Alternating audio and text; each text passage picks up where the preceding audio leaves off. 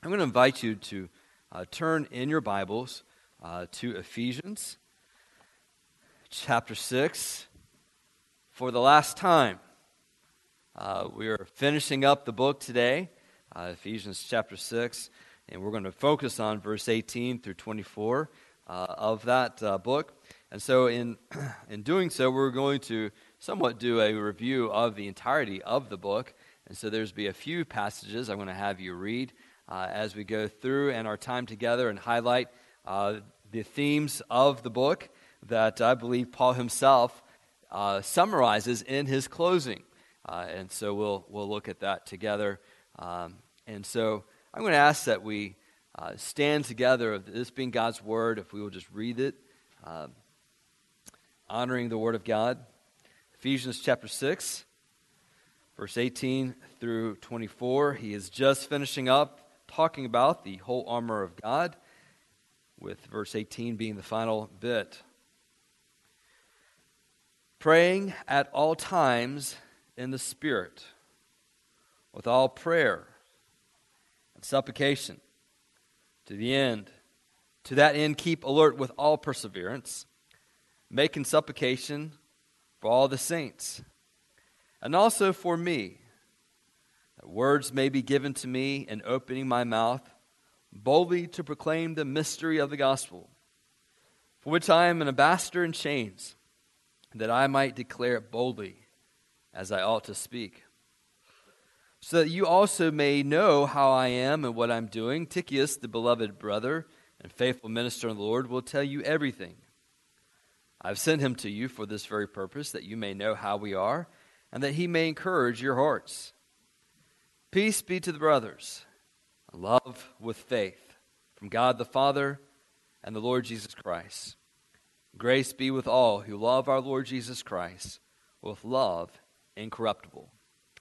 You may be seated. I'm going to ask that you keep your finger there in Ephesians. We'll be right there. But if you'll turn in your Bibles to Acts chapter 19, I think it might be helpful as we look at this passage to think what happened at Ephesus. When Paul went there, in fact, he spent more time in Ephesus than he did other places, in the other place, in ministering in that city. And as we read to see how did the church get started there, you'll see what kind of power was on display in the city of Ephesus. Just as a way to remind you, Ephesus was perhaps maybe one of the spiritual capitals of the Rome, in that they had so many temples in false worship in Ephesus. In fact, if you go today, you will still see many of the false temples that are there and was known for in that city. And so it was an epicenter of idolatry, if you will, in Rome. And so as we read in Acts 19, you'll see Paul, when he goes there, what type of encounters that he had in that city. In fact, I think it's kind of interesting when you see verse 11, what type of spiritual activity took place. I think it's really helpful for us to see the climate of that place. When you see verse 11, Acts 19, God was doing extraordinary miracles by the hands of Paul. So God took special care in displaying his power that's in his name. In fact, you'll see that theme of the authority or the name of Jesus Christ in Acts 19. Verse 12, so that even handkerchiefs or aprons that had touched his skin were carried away to the sick, and their diseases left them, and the evil spirits came out of them. Now that is amazing. That's the stuff of TV evangelism, is it not? Where if you buy this money, you'll get this handkerchief that was used for healing. Well, what is in mock now on TV is actually what was happening right there in this place. Then some of the itinerant Jewish exorcists undertook to invoke the name of the Lord Jesus over those who had evil spirits, saying, I adjure you by the Jesus whom Paul proclaims. 7 sons of a Jewish high priest named Sceva were doing this. But the evil spirit answered them, Jesus I know, Paul I recognize, but who are you? These men were not under the authority of the Spirit of God. They were not filled with the Spirit of God, and so consequently they were not recognized by satanic forces. You see this in verse 16. How do we know that they were not recognized? Well, verse 16, and the man in whom was the evil spirits leapt on them, mastered all of them, and overpowered them, so that they fled out of the house naked and wounded. That's how you know that you're not respected by spiritual forces. When they beat you naked, you are disrespected in a most powerful way.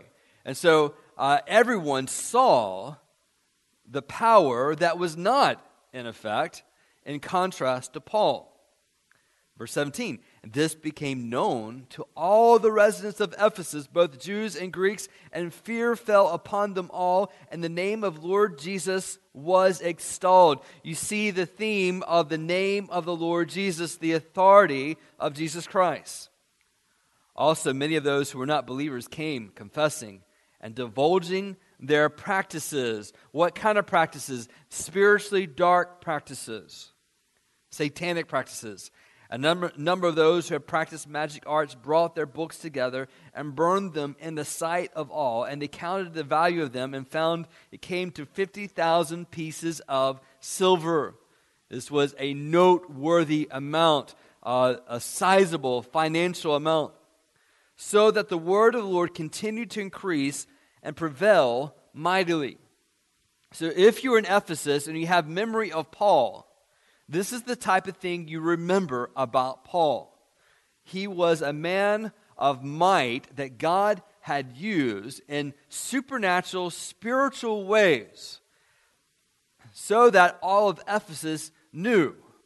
In a city that openly worshiped satanic idols, God worked openly with his power, so that all the residents were aware. In fact, you see that many did not like the power of God on display. In verse 21, that you see that Paul resolved in the Spirit to pass through Macedonia and Achaia and go to Jerusalem, saying, after I've been there, I must also see Rome. But as you read in this passage, there were those who made much profit off spiritual dark forces. Their livelihood was at stake, and so they raise up a riot against Paul, but yet Paul is spared, not hurt at all through all this. So if you think about this type of power, wouldn't you love to know, Paul, how does this power work? How can you be a man of such power to influence a spiritually dark religious epicenter of Rome and make this type of advancement? Paul, what are your secrets? So I want you to keep that in mind when Paul writes this letter. This is what they have encountered by Paul. This is what they know of him. After him spending over a year there ministering with them, Paul talks about spiritual warfare. They had credibility in Paul. This is a man that knew what he was talking about. He had engaged in spiritual warfare, and their city had seen the result. Their city had benefited from a man that was under the authority of Jesus Christ. So, when he starts talking about spiritual warfare, they're paying attention.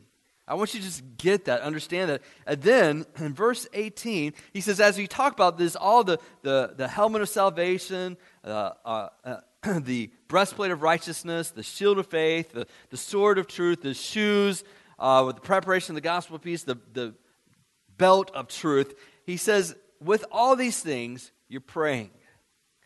Verse 18, praying at all times in the Spirit. And we already saw in Ephesians 5:18 that we're to be filled with the Spirit. It doesn't say that we live in accordance with the heart, the direction, the will of God, as revealed in His Word. That is His Spirit, to say He works in accordance to His revealed will with His Word, to be under the authority. So to pray at all times in the Spirit is to say, I'm under the direction, the authority of God. I'm submitted to Him. So, notice the emphasis as we talk about this, and we're looking at prayer. This being the final piece, so to speak, of the spiritual armor, the spiritual tool, the weapon used. And so he says, do it all times in the Spirit. How do you pray at all times? This is to say to be conscious of God everywhere. Every moment. To be conscious of Him. To be in conversation with Him. And then he says, with all types of prayer. All prayer and supplication. To say that as we go, it is to say thank God. When we were driving today, I was looking at the leaves and I'm thinking, wow, it's really starting being colorful. To say in your heart and mind, to say, thank you, God, for the trees and the beauty of them as you go through the sunrises and sunsets. To say, man, you know what? I'm really tired, God. I'm trying to get adjusted to this time change. I've just got a weariness about me. So it's to have a conversation with God as you go through your day. When I'm reading the Word of God, I say, God, tell me what this means to me as I'm driving through, going to work, and say, God, would you lift up this person as you pass by their house and you see where they are? To say, God, would you make your presence known as I go into work today, as you wake up and you clean the dishes and your mind say, God, thank you for the dishes. And Lord, would you work on my heart? I've got some dirt in my own life. I need some cleaning in my life. And it's to go through your day praying at all times, to be conscious of God. That's what Paul is getting at. He says, you remember how that power worked at me? It's because I was always aware and submissive to God as I went. So at all times, in the Spirit, with all prayer and supplication, to that end, keep alert with all perseverance. To say, keep on praying. Don't faint in the time of adversity. Don't faint in the time of challenge. In perseverance, to keep on praying, especially in that moment. To be doing that. And then we keep on reading, making supplication for all the saints. Remember the context of spiritual warfare? One of the things that happens in spiritual warfare is that you feel like you're all by yourself. One of the first tactics is to make you feel alone.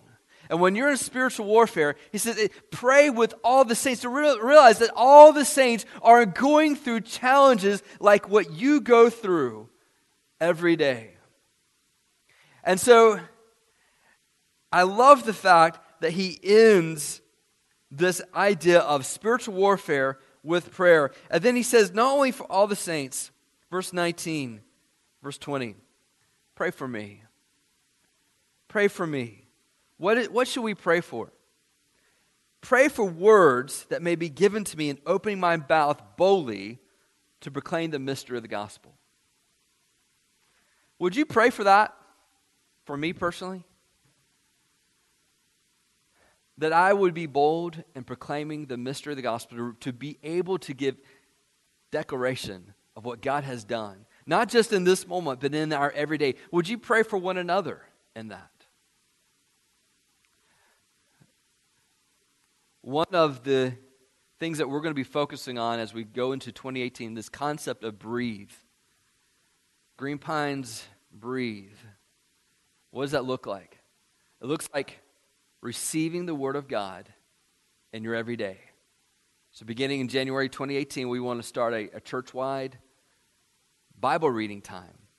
We're reading a Bible plan, that we're reading the Bible together. But with it, we're going to find in Scripture that what you read and what you learn, you proclaim. So the breathing is the inhaling of God's Word in our life. To say, Green Pines, we need some time to breathe, to receive the Word of God, but the exhaling is sharing out what God is telling us. To find people that we can just share what has God told us in His Word.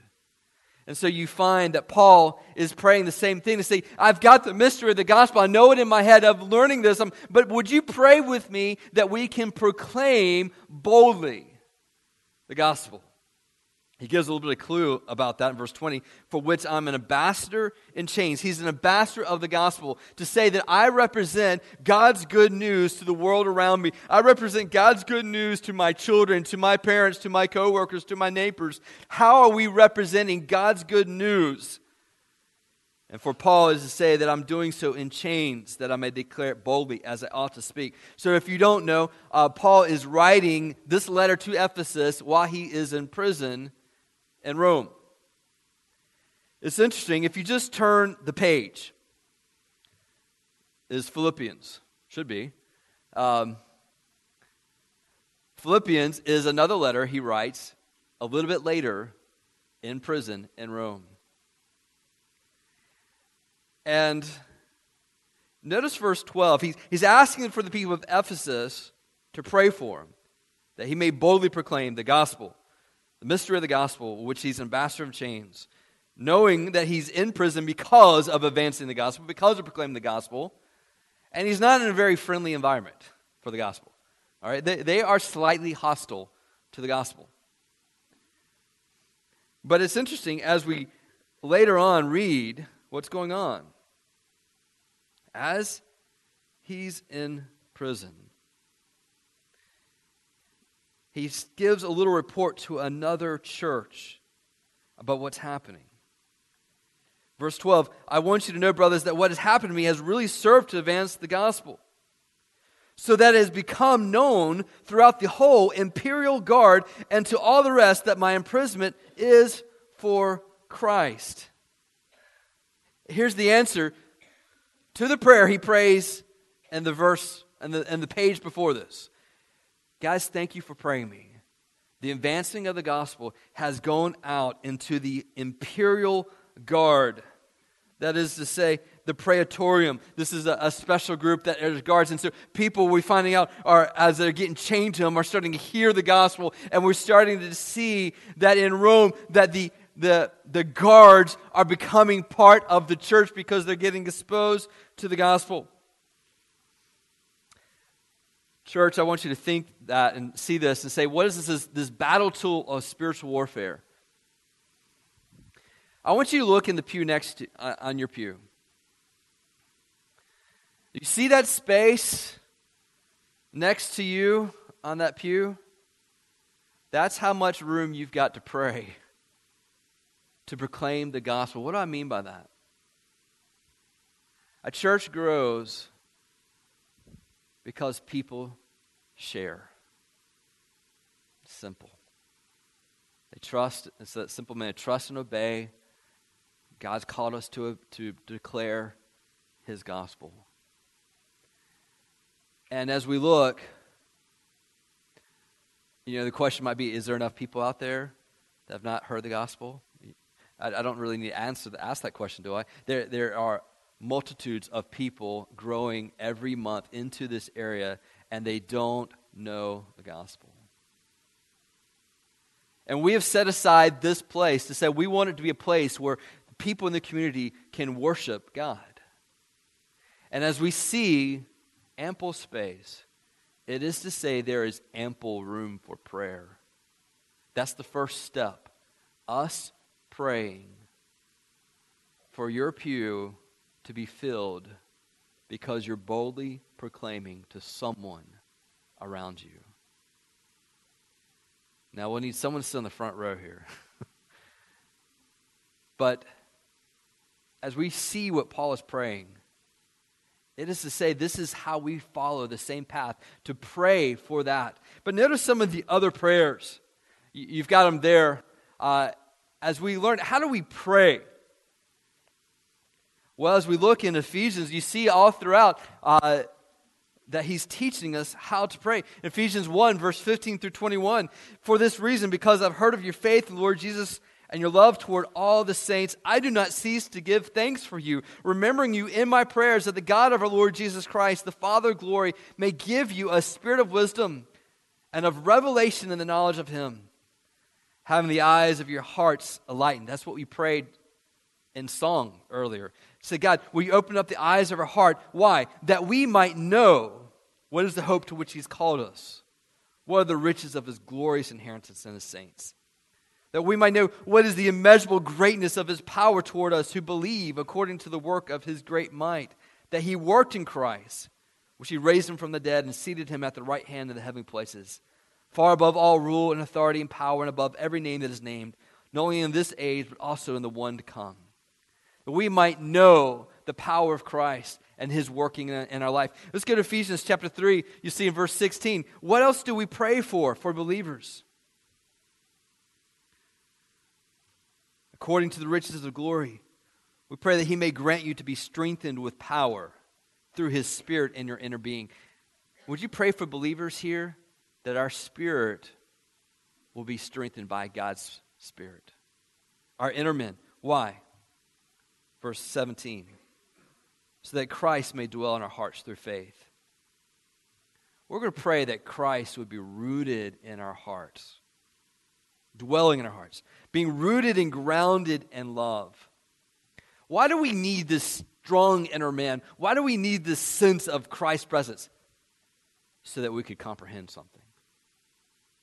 Church, would you pray that we would comprehend, verse 18, with all the saints, what is the breadth, length, height, and depth, to know the love of Christ that surpasses knowledge, that you may be filled with all the fullness of God. Have you ever thought that we have to pray even to understand how God's love is for us and to comprehend it, to be filled with the presence of Him? To say that as a church, that this is a community of people that has a love of God about them that is in their inner spirits.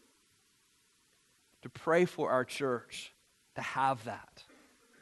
And then in chapter 6, what we already read, verse 19 and 20, how do we pray? We pray that being filled with the Spirit of Christ and who He is, being filled with His wisdom, that we will boldly proclaim that we would breathe God's presence through His Word and out our mouths.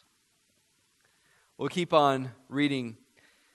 So he finishes up this time of prayer, and he comes to verse 21 through 24, kind of the closing aspect of this. He talks about Tychicus, a beloved brother and faithful minister that is come in ministering. He's being sent to Ephesus that he might know how they're doing. But then we find verse 23 and 24. This is kind of the postlude, the closing. But in it, he gives these three themes. First, peace. Peace. Peace to the brothers. This is the result of the gospel.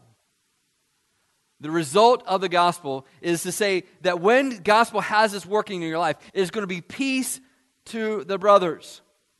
This has been a major theme in the book. In fact, just as a way to review, look in Ephesians chapter 2, verse 14 through 17, and you see how he is explaining the gospel and the effect of the gospel. The result of the gospel in someone's life is to say that there is a radical new community that develops.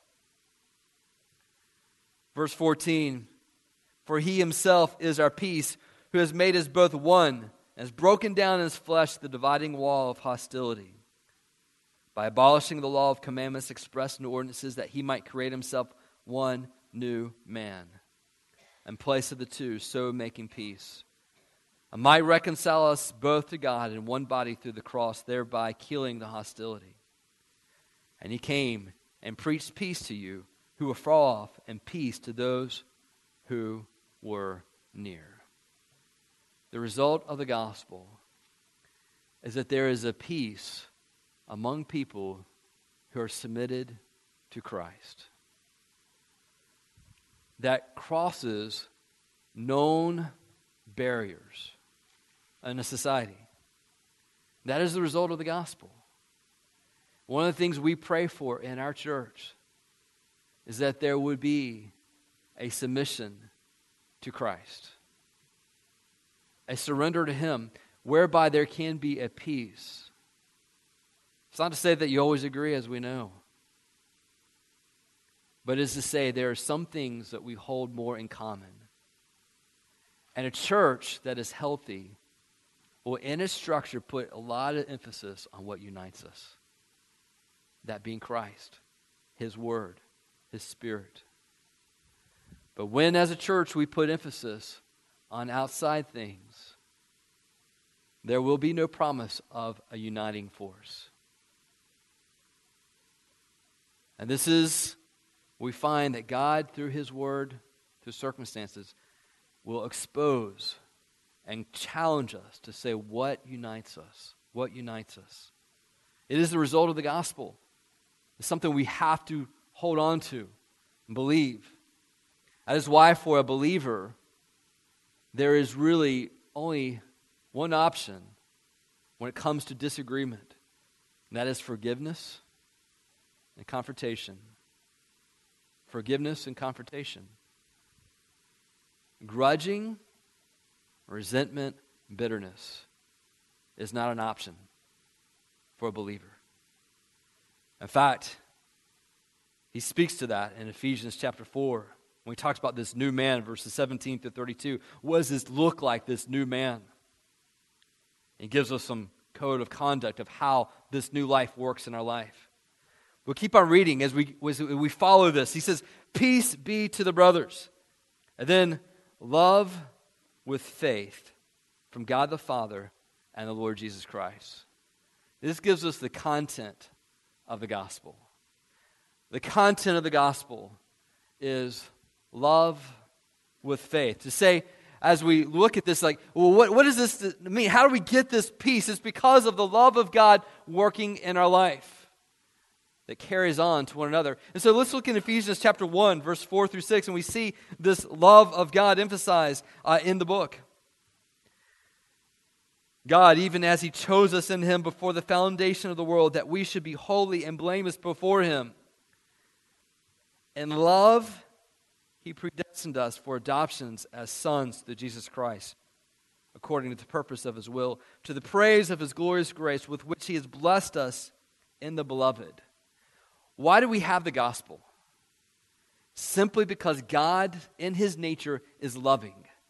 And He's chosen us in His love to be a special people, to be set apart from the world that we know, and is done by the love of God. You see this again in Ephesians chapter 2, verse 4 and 5.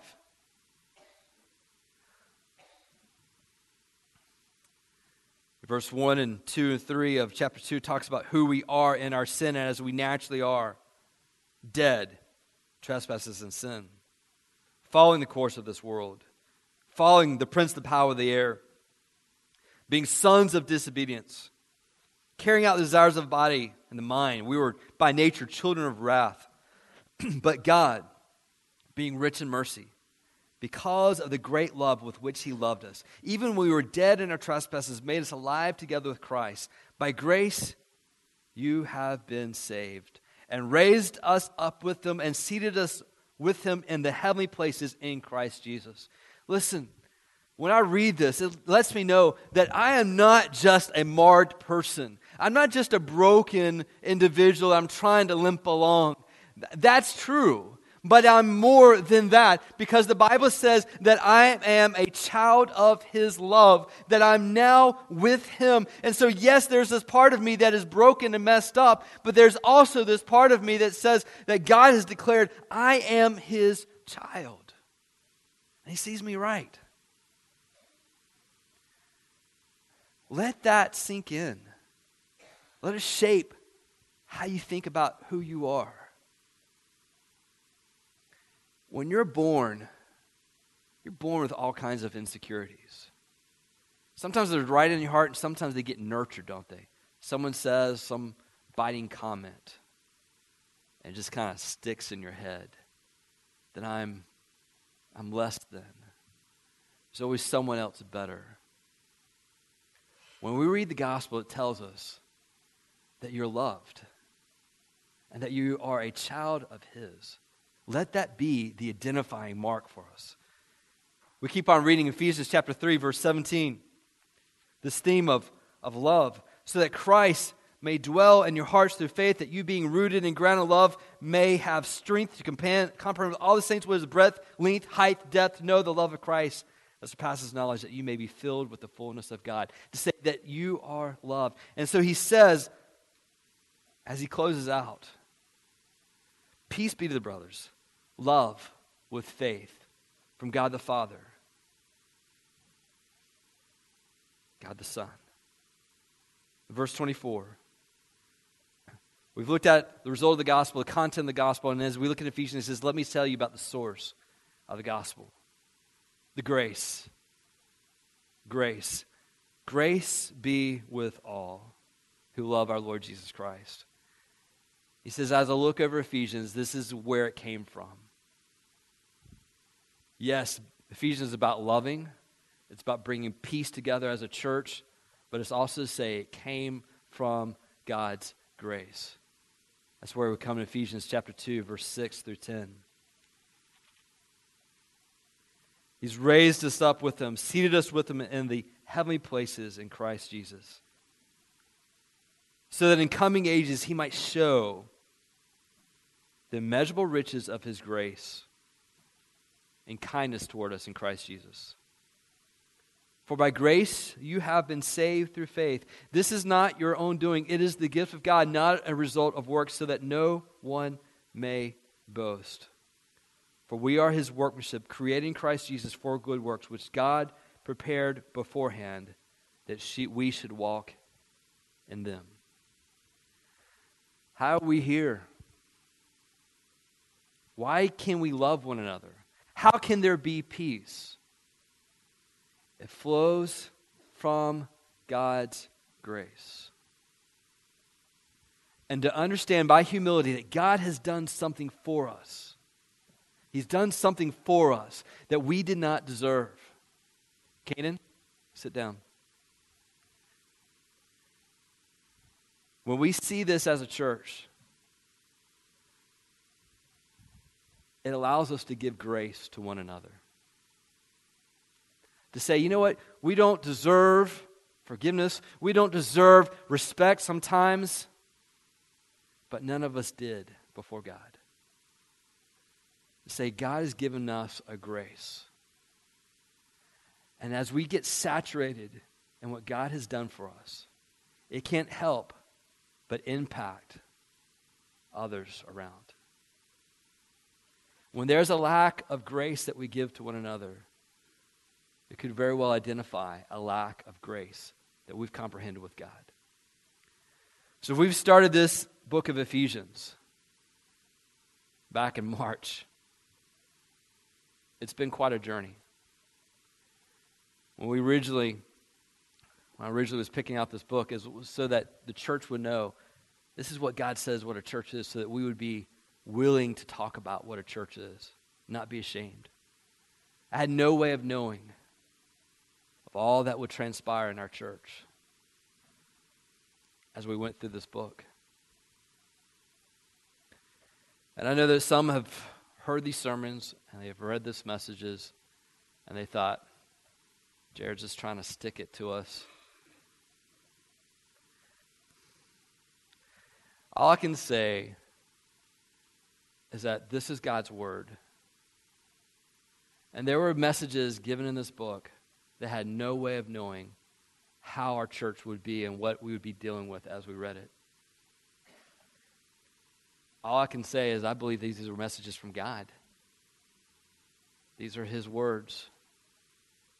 And if that's the case, then it's to say, as a church, what does it look like for us to be a praying church? Have a spirit of prayer. If anything's going to come from this church, it's going to happen because we're praying and God's working through it. It's going to happen understanding God's grace. Let that be the foundation for us. But to also exercise love, and what does that look like? Their love and truth does not get divorced. They work together, love and truth. And let's pray for a peace that's true. What does Knightdale need? It needs Christ. But Christ isn't shown through great music. Christ isn't shown through great preaching. Christ isn't shown through great hospitality and great structure, and whether the structure looks like from this decade or some other decade. These things are nice, and they can be obstacles. But Christ is shown through you. Shown through a body, a people that know what peace is because they love, and they love because of grace. That's what Knightdale needs. Christ, with his grace, his love, his peace. And I can't manufacture that. Only Christ can.